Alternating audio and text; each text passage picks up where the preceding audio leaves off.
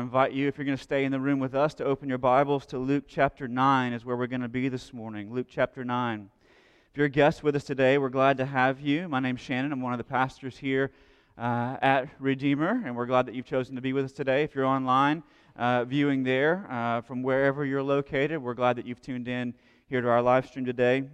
If you are new with us and would like some information about who we are as a church, there should be one of these guest cards somewhere around you in the room. You can fill out one of those cards, and there is a box at the kiosk in the back of the room. You can drop it there on your way out. There's also, on the other side of that card, a place for prayer requests. If there are things we can pray with you or for you about, it'd be our honor and joy to do that, to walk alongside of you and bear your burdens with you. If you're online with us, you can find that same information on the homepage of our website. There's a button there for both prayer and guest information. We'd love to connect with you and answer any questions you have or pray for needs in your life. Well, we continue our next 5 series this morning by looking at this topic of raising disciples. It's been at the center of who we are as a church, and to do so, we want to look at Luke chapter 9, and we'll pick up in verse 51 and read together down through verse 62. If you don't have a copy of the scriptures in front of you, it'll be on the screen behind me as we read together this morning. Luke chapter 9, beginning in verse 51 through verse 62. Luke writes, "When the days drew near for him to be taken up, he set his face to go to Jerusalem. And he sent messengers ahead of him, who went and entered a village of the Samaritans to make preparations for him. But the people did not receive him because his face was set toward Jerusalem. And when his disciples, James and John, saw it, they said, 'Lord, do you want us to tell fire to come down from heaven and consume them?' But he turned and rebuked them. And they went on to another village. As they were going along the road, someone said to him, 'I will follow you wherever you go.' And Jesus said to him, 'Foxes have holes, and birds of the air have nests, but the Son of Man has nowhere to lay his head.' To another he said, 'Follow me.' But he said, 'Lord, let me go and bury my father first.' And Jesus said to him, 'Leave the dead to bury their own dead, but as for you, go and proclaim the kingdom of God.' Yet another said, 'I will follow you, Lord, but let me first say farewell to those at my home.' And Jesus said to him, 'No one who puts his hand to the plow and looks back is fit for the kingdom of God.'" This is God's word. Now, in my 14 years of parenting experience, over the course of that time, I've had multiple occasions in which I've walked into the home or the living room, or my kids' home, and I've given some instructions. And I've asked them to engage in particular activities, right? It's time to put away the dishes, or you need to pick up your clothes, or you need to clean up all the milk that you spilt on the floor. Whatever it is, right? Clean up after yourself. And oftentimes, whenever my kids are engaged in some other activity, whenever I ask them to perform a particular action, over the course of that time, I've gotten similar responses from them, right? Both and, either or. And it is usually something along these lines. "Hold on just 1 second, Daddy." Right? Right? Can I have, give me a minute, please, right? Or can I have 5 more minutes? Can I have 10 more minutes, right?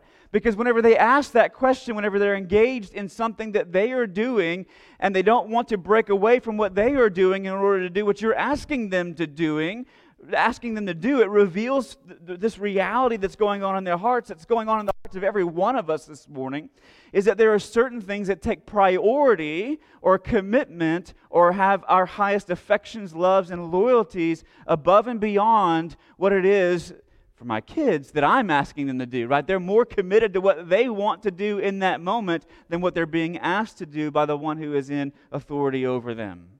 And the same is true for you and I. Right? The same is true for you and I. Even as followers of Jesus, as disciples, as Christians, oftentimes we have things that come at higher levels of priority, greater commitments, deeper loves for the things that we want or that we prioritize, whether we believe them to be good things or bad things, than the things that Jesus has called us to. And one of the ways we define discipleship around here at Redeemer is as follows, that a disciple is someone who is learning to reorder their loves around the message and the mission of Jesus. learning to reorder their commitments, reorder their priorities, reorder their affections, reorder their loyalties and their allegiance around the message and the mission of Jesus. And the reason we need to learn to do this is because it doesn't come naturally for us. Okay? We got to learn to reorder our loves because in our lives and in our culture, our loves, our commitments, and our priorities are disordered. They're disordered. In fact, in one of his works entitled On Christian Doctrine, Augustine wrote these words hundreds of years ago. He said this, "Living a just and holy life requires one to be capable of an objective and impartial evaluation of things." And listen to what he goes on to say. To love things, that is to say, in the right order, so that you do not love what is not to be loved, or fail to love what is to be loved, or have greater love for what should be loved less, or an equal love for things that should be loved less or more, or a greater or lesser love for things that should be loved equally. What he's saying is this, is that part of what living a holy and just life as a follower of Jesus looks like as a disciple is learning to reorder your love so that you love what should be loved, you don't love what shouldn't be loved, and you order those things that should be loved in their right priority. Right? So that you don't love something that should be loved less more than something that should be loved more. Should have our chiefest love, our highest affections. Right? And so that's what I love the way he captures that because in essence, sin is the disordering of our loves. It's being committed to things, right, above and beyond God Himself. And that includes even good things in our lives. Right? Even good things that should be loved, but they should be loved less than God. All right, and so as we think about discipleship is learning to reorder our loves around the message and the mission of Jesus. And in Luke chapter 9, we read about several people who pledged their allegiance, right? Their affection, their love. They're going to follow Jesus, but Jesus challenges each of them to consider where their true loves and their true loyalties, in fact, do lie. In fact, in the final two encounters, the people actually say to Jesus, "Let me first do this." One of them, Jesus calls to follow him, and he says, "Let me first."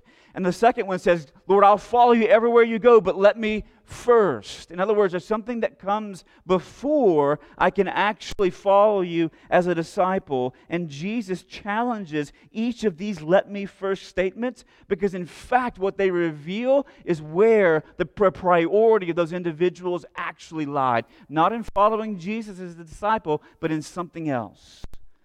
We want to see that this morning from this text. And so I got a few things this morning, and then I'm going to be out of your way. But the first thing that I want us to see in this text is this, is that what Jesus does is that He's able to see our disordered loves. He can see our disordered loves. Listen, I don't know, in the History Channel, the older I get, right, the more I start watching stuff my dad watches, okay? It's just the way that it is, people. But the History Channel's been producing a show for several years now called The Curse of Oak Island. Some of you may be familiar with this show, but it chronicles the story of these two brothers named Rick and Marty who are fulfilling their childhood dream. Now, they've got to be multi-millionaires because they invest so much money and energy into excavating this small Nova Scotian island looking for buried treasure. Okay, so they believe there's treasure located somewhere on this island, whether it be pirates' gold or religious artifacts or ancient documents buried somewhere deep beneath the surface of this small island. And one of the tools they use to search for these places, right, where this treasure may be deposited, is ground-penetrating radar. Now, ground-penetrating radar works by emitting a pulse into the ground, and as that pulse returns back to the receiver of the unit, right, it's able to identify where there are certain void spaces in the ground. It's able to identify and detect utility lines and pipes and changes in the type of composition of the ground, geological features, rock obstructions, air pockets, voids, excavated and backfilled areas, groundwater tables, even all the way down to the bedrock. As it's shooting this beam down into the ground, receiving stripping it back and painting a picture of what lies below the surface. And what I'm trying to tell you this morning, church, is that when Jesus looks at our lives, He's got this God-penetrating radar, okay, that is able to see beneath the surface to where our real priorities lie, what our real commitments are, what we really love, sometimes too much and greater than the things that should be loved more. And one of the disordered loves, as Jesus sees beneath the surface in this text, is an inordinate commitment to comfort. Look in verse 57 and 58. Look at what Jesus says. As He was going along the road, someone says, Jesus, I will follow you wherever. Jesus, I'm all in. Like, wherever you go, that's where I'm going to go. Wherever you lie, that's where I'm going to lie. Your people will be my people, right? It's the book of Ruth all over again, right here, right? I'm all in, Jesus. And Jesus says to him, He says, listen, foxes have holes and birds of the air have nests, but the Son of Man has no place to lay His head. Now, the Son of Man was Jesus' favorite designation for Himself throughout the gospel accounts, and it comes from the book of Daniel. And here it literally means this: the sovereign king, the ruler, the one who has dominion over all of creation, has no home. He has no place to lay His head. He left His home in heaven for a homeless existence on earth where He was despised and rejected. And Jesus looks at this man who says, Jesus, I will follow you wherever you go. And He says, listen, you don't know what you're saying. Because wherever I go, I have no place to lay my head. I have no home. I have no source of temporal or earthly comfort, right? I don't have a cushy couch or a leather couch or a microfabric Chanel couch, right? I don't have a king-size bed with a down comforter and fluffy pillows, right? I don't have a dining room table that is set to the nines, right, with all kinds of place settings and the perfect utensils for every apparatus that you might need to use them for, right? I got the salad fork and the salad spoon, right? He said, I don't have all that stuff, okay? I don't have shiplap on my walls, right? I'm homeless. He says, if you want to follow me, you need to understand that if you're looking, if your highest source, right, of your highest love is a temporal comfort, is an earthly ease, Jesus says, keep looking. Because you're not going to find that as a follower of mine. He says, for those who set out to follow me, they must order their everyday, ordinary life around where I'm going, what I'm doing, my message and my mission, and that I will take priority over any commitment they have toward earthly comfort.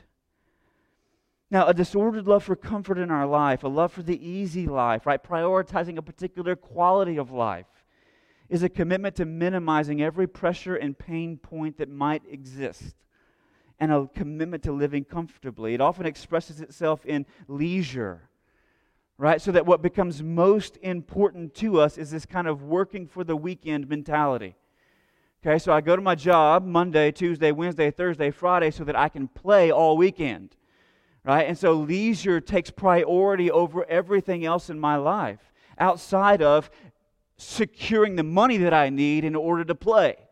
Right? And so that's a priority that Jesus challenges, is that level of comfort. It expresses itself in our day in leisure. Those who prioritize comfort above all else, listen, they often see real, authentic, genuine relationships as an obstacle. You know why? Because real, authentic, genuine relationships are uncomfortable at times. And because they take work from us.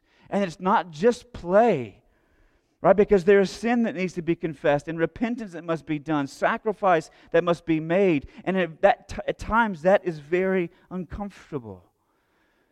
And Jesus says, if that's your highest priority, you need to understand that I have no place of earthly, temporal comfort. And so Jesus sees beneath the surface, and He sees that commitment in a man's life, and He challenges it. A second disordered love Jesus sees in this text is that of security.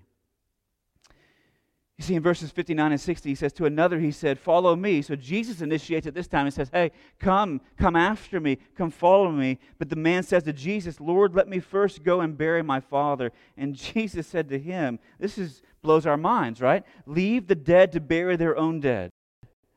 But as for you, go and proclaim the kingdom of God. Now, let me pause for a second and say, some of us may be thinking to ourselves, didn't I read in a book somewhere something about honoring your mother and father? Right? So what in the world must Jesus be saying to this man? But one thing you need to understand, he won't even let the guy go bury his dad before he comes to follow him. But what you need to understand is that in Jesus' culture, okay, there were no professional morticians in funeral homes. And so when somebody died, right, you didn't send them off to the funeral home, and the funeral home would then embalm their body and then put them in a casket, and then a few days later you would have a viewing, and then and the next day you would have a funeral, and then you would intern them in the ground. That's not how it worked. From the time that someone died in the ancient world to the time that they went in the ground, right, was a 24-hour period. And if this and there were no professional morticians, and so as a result, the family was the one with the body. The family was the one caring for the body. The family was the one responsible for burying the body. And so if this man's dad had just died, he wouldn't be with Jesus, wherever Jesus is. Rather, he would be at home tending to the deceased father's body with the rest of his family, his mother, his brothers and sisters. Right? And so it's the situation here that Jesus sees through and calls the man, and he says, listen, even those who are spiritually dead, who have no life, they know how to bury their own dead. Leave the dead to bury them. You go and preach the gospel. What he's saying is this: your dad's not dead yet.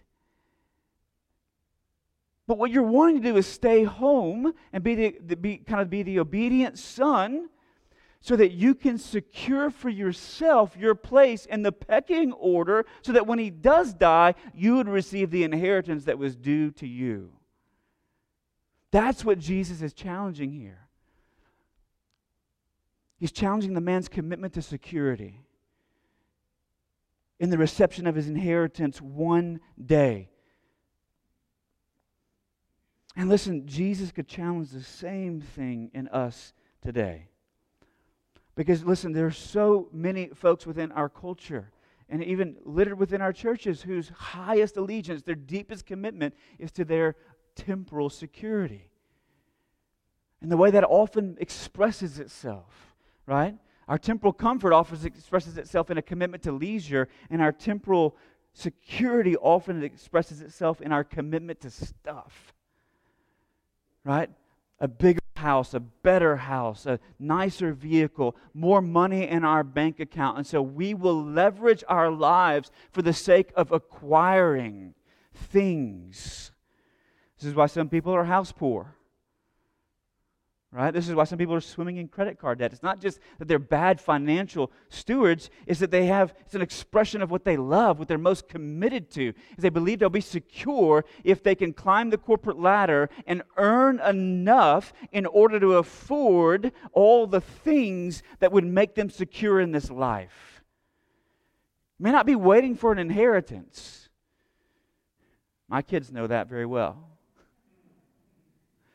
But maybe you're waiting for your big shot, your big breakthrough, and so you're going to continue to leverage all of your energies towards that. And what is your highest commitment is the security that temporal wealth can afford. And Jesus challenges that as well. A third disordered love that Jesus sees in this text is that of approval. Approval or affirmation. In verses 61 and 62, he says, "Yet another said, I will follow you, Lord, but let me first say farewell to those at my home." And Jesus says, "No one who puts his hand to the plow and looks back is fit for the kingdom of God." Now look, elsewhere in Luke's gospel, Jesus says that to be his disciple means that you hate your mother and father, brother and sister, even your own life. Listen to what he says in Luke 14:26. "If anyone comes to me, does not hate his own father and mother and wife and children and his brothers and sisters, yes, even his own life, he cannot be my disciple." Now that's hard language. But what Jesus is saying is this, in the kind of expression of his day, okay?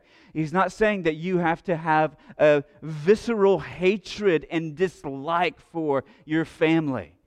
What he's saying is that if your love for me doesn't so far surpass your love for your family, that what it appears to be is that because of your commitment priority to me doesn't so far outweigh your commitment priority to your family, then you cannot be my follower. If I don't come first above a spouse, if I don't come first above a parent, if I don't come first above a sibling, if I don't come first above those who you share biological, genealogical connections to, then you cannot be my disciple. And it's interesting too, because what this man asked of Jesus is similar to what Elisha asked of Elijah in the Old Testament. If you go back and read the Old Testament, when the prophet Elijah, right, calls the prophet Elisha to come after him, right, what does Elisha ask for the opportunity to do? To go home and say goodbye to his family. But when Elisha goes home, if you go back and read the story, when Elisha goes home and he returns to see his family, what does he do? When he gets there, he takes the plow that he used to use behind all the oxen to till up the field, and he lights it on fire, right? He burns the plow. What does that mean? I'm not coming back here to do this. This is not where my life is. My life's not going to be defined by my family's stamp of approval on my life. To continue to be the good son who just continues to work the family farm for the rest of my life. Because God has called me to something else. So he goes home and burns the plow, says goodbye to his family, and then leaves with Elijah. And Elijah would eventually place the mantle of prophet in Israel upon Elisha upon Elijah's death. And he would become the prophet. Jesus says, no one who puts his hand to the plow and looks back is fit for the kingdom, but only those who go back and burn the plow. In other words, they're not going back seeking their family's stamp of approval, but they're willing to follow me wherever I call them to go and whatever I call them to do. Jesus must have discerned that in this man's heart, that the state of this man's heart, that his desire was not to go back and say goodbye, but to go back and seek their stamp of approval.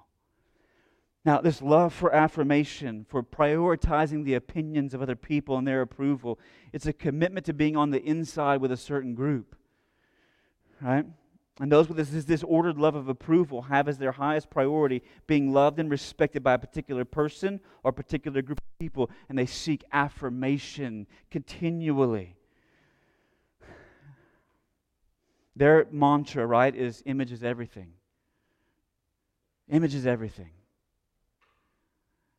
And so how they can project themselves, how they can carry themselves, how they can present themselves to others to receive their affirmation or their stamp of approval on their life, that's what they're most committed to. See, Jesus sees all of our disordered loves.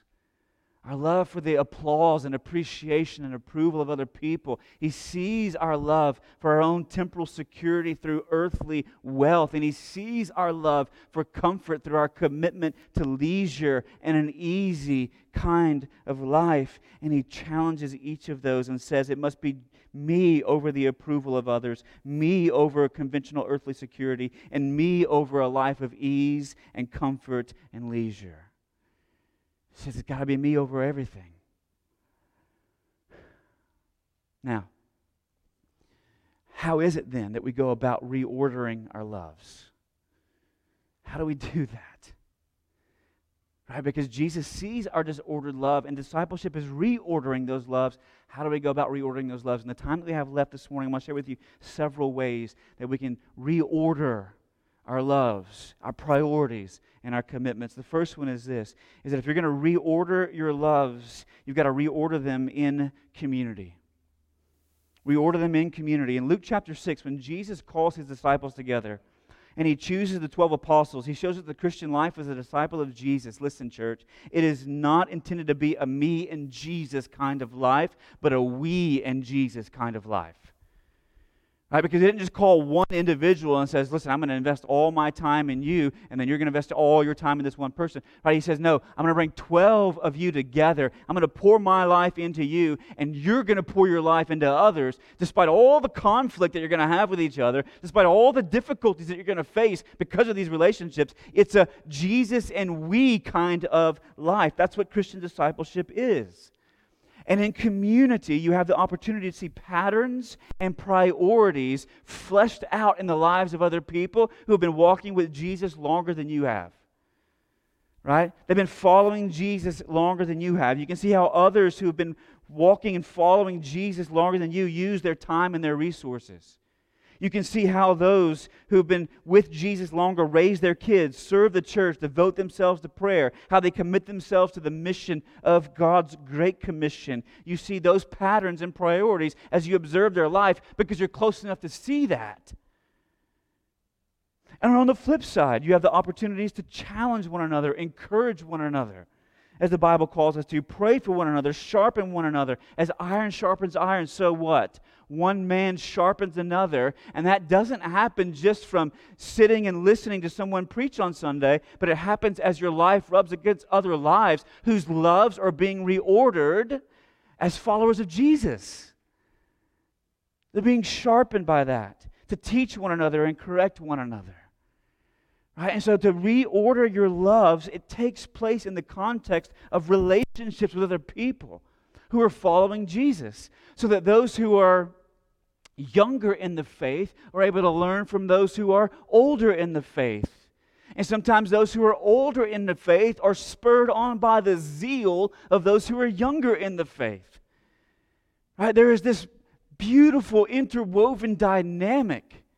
That's why when Jesus calls, He doesn't say, hey, you move to the mountain and just pray all day. He calls the 12 disciples to be with Him and with each other. So you got to reorder your loves in community. Second of all, you got to reorder your loves with Scripture. And here's why. Because with a community without a commitment to Scripture at its center is just another social club or clique. Reorder your loves with Scripture. In other words, I have to read this book to see what God says ought to be important, what ought to be priority, what ought to be a commitment, and what I ought to love most.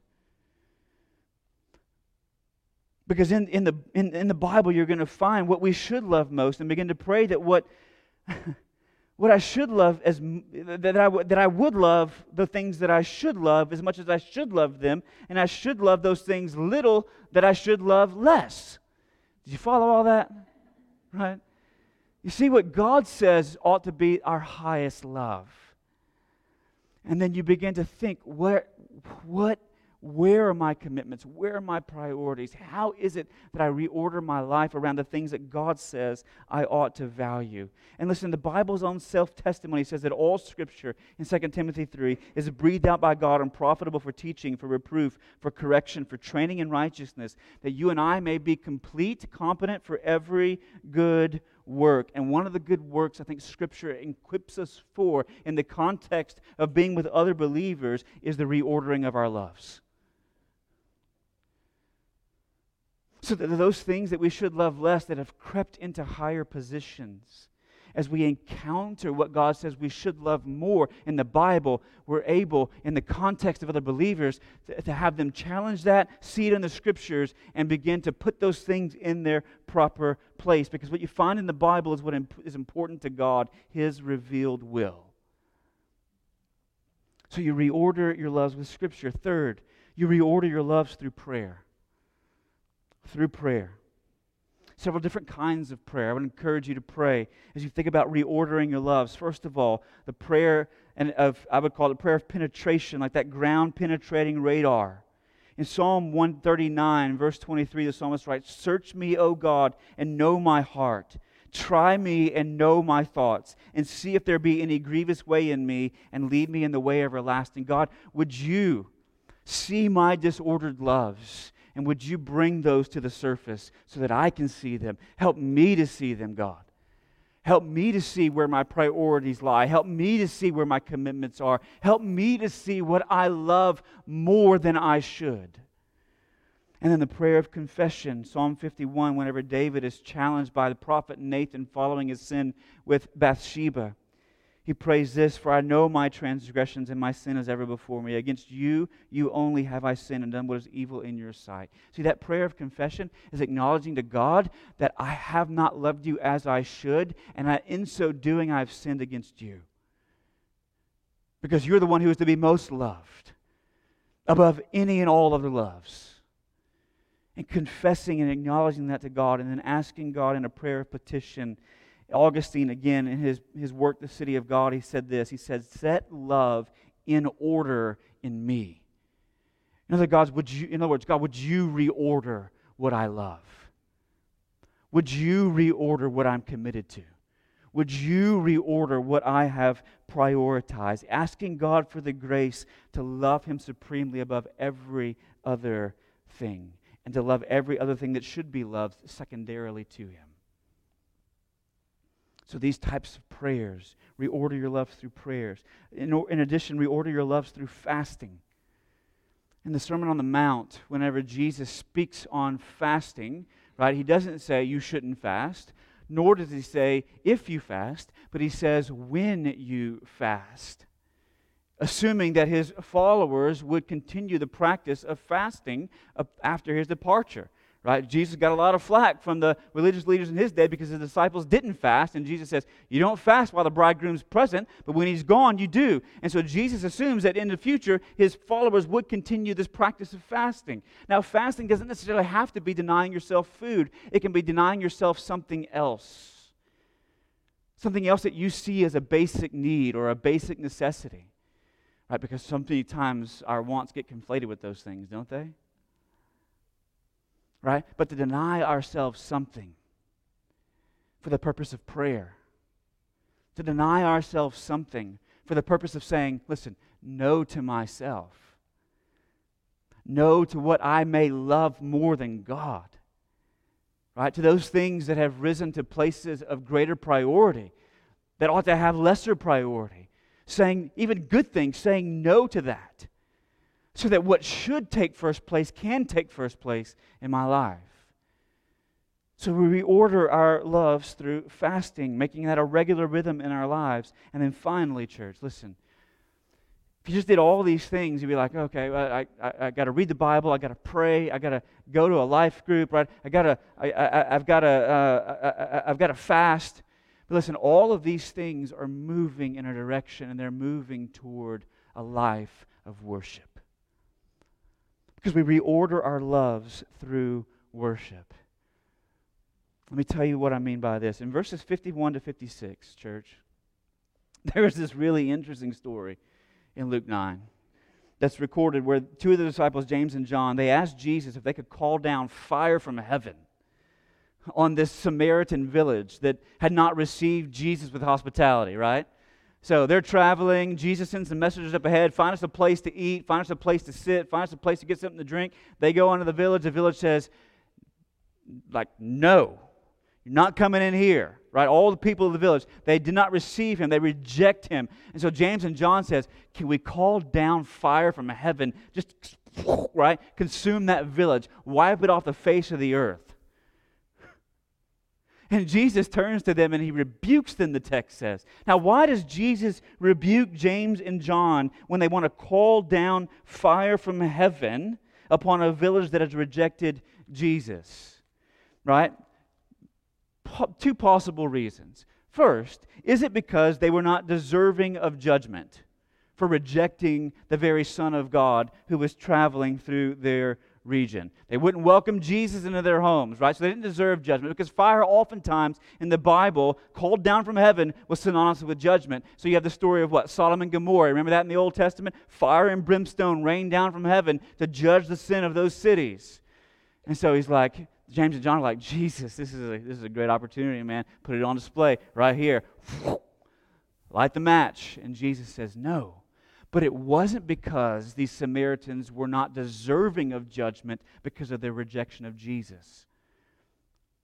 Let me tell you why.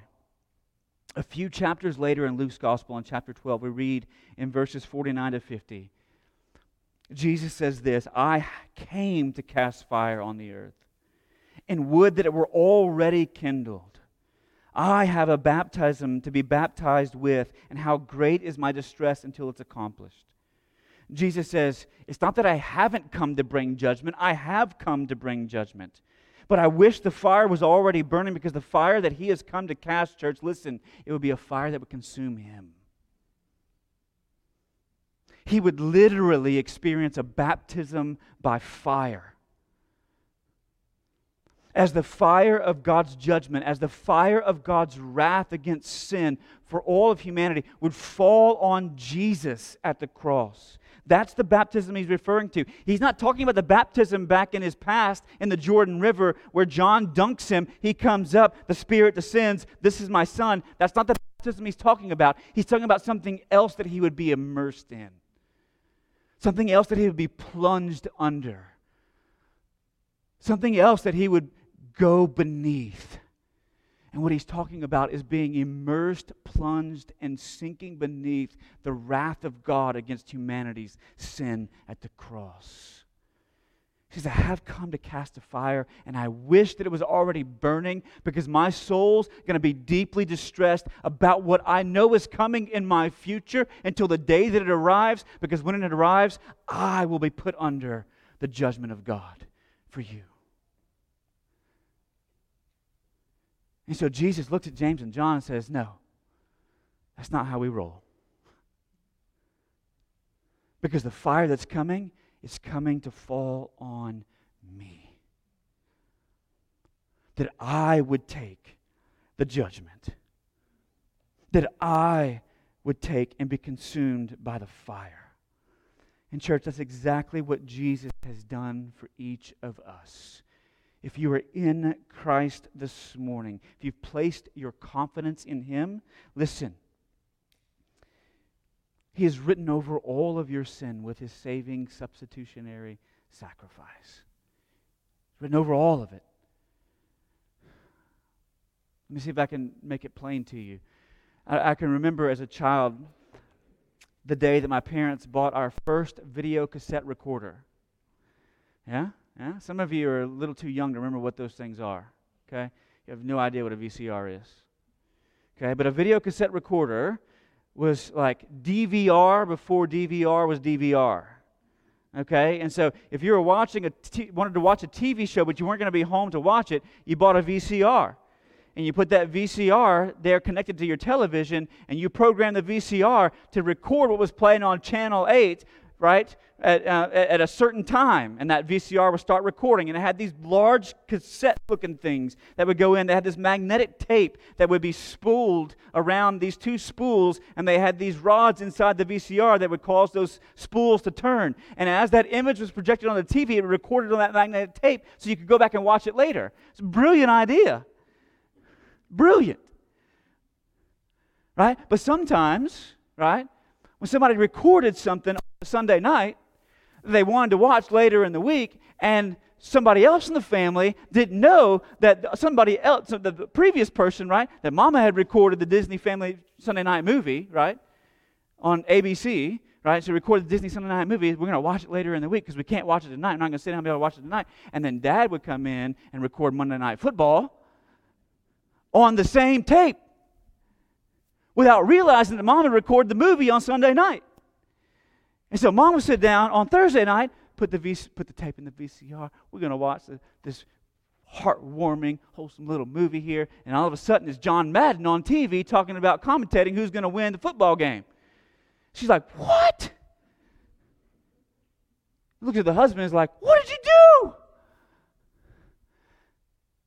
I recorded the game. I didn't get to see it. Right now with the DVR, you can record like 180 hours of stuff, right? And just sort through whatever you want to watch. But back then, listen, if you wanted to record something, oftentimes it got recorded over what was already on that tape, right? Listen, I've heard horror stories of people who've had their wedding videos recorded over with sports events, right? Because that's how it worked with video cassettes. And listen, church, for every single one of us, there is a judgment day coming when fire will fall. And every single one of us has a tape. It has a tape with all of our sin, all of our failure, all of our lust, all of our greed, all of our covetousness, all of our rejection of God and His Word and His ways. All of us has a tape that will be played.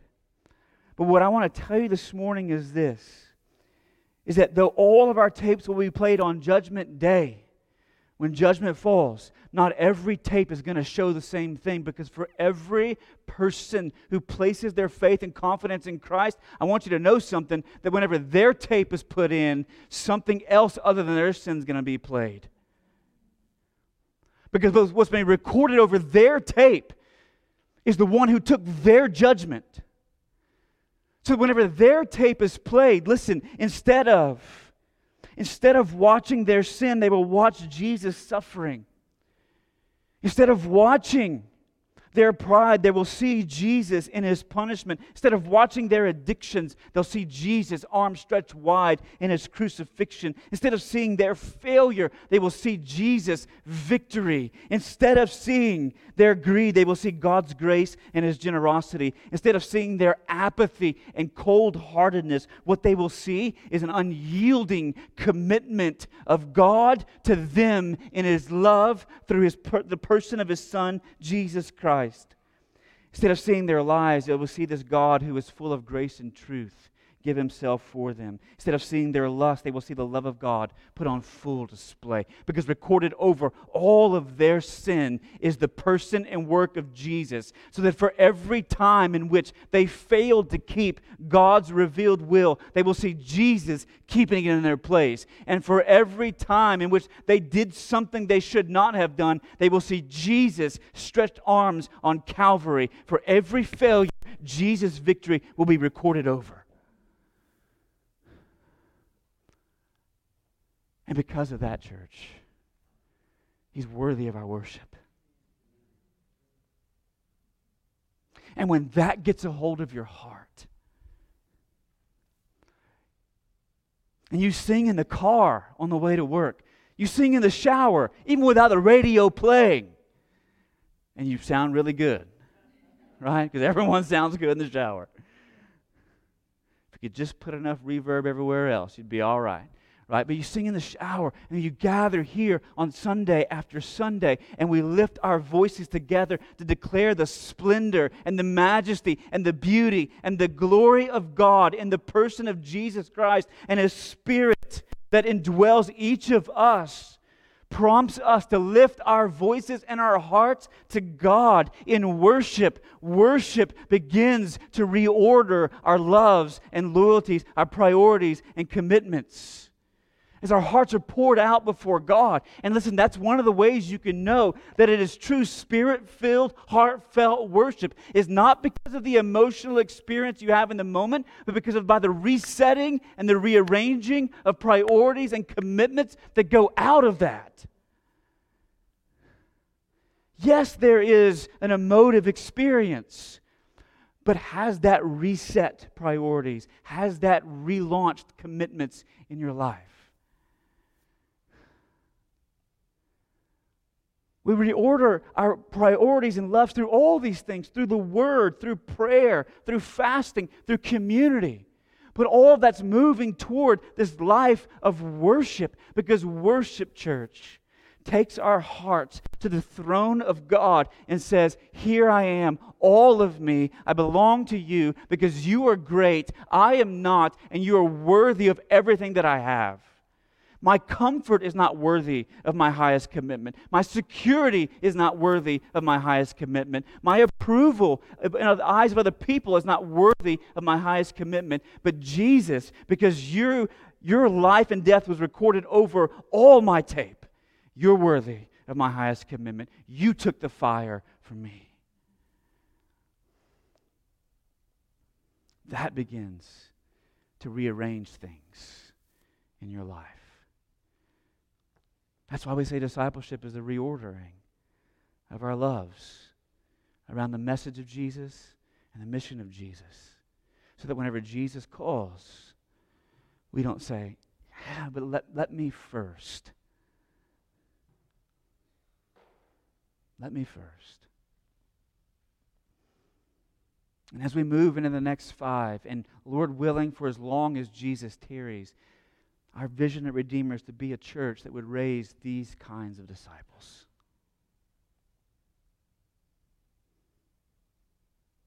Right? These were not varsity disciples. what I've described here. And then there's like JV and freshman squads, right? This is what it means to be on the team. This is what it means to be in the locker room. This is what it means to be on the field. This is what it means to be sitting on the bench even when you feel like you're sidelined a little bit because of circumstances. This is what it means to be a follower of Jesus. That our apathy will be melted away. That our desire for approval will be melted away. That our desire for security and for comfort will be melted away, and all replaced by this one consuming love that would set all the other loves in their right place. Let's pray. Father, we thank you today for your word. We thank you for your Son.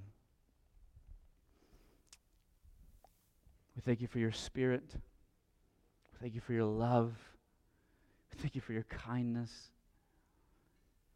We thank you for the joy of what it means to know you that can only come because of Christ. And knowing that we are His forevermore and that He is ours forevermore, even as we've just sung. That He's completed all the work that we needed to set our feet on the path of discipleship. And as we worship your Son, by your Spirit, to your glory, Father, may you reset the things that we're committed to. And may that express itself in the everyday realities of our lives. So that our discipleship would become the most attractive witness to reaching our neighbors, even as we've talked about last week. All because of the work of your Son. Father, we ask corporately that you would see into our hearts, surface those things that are there, and through worship, and through fasting, and through your word, and through prayer, and through other believers, that you would reorder our loves and loyalties, our allegiances and affections, that you would be supreme and everything else secondary.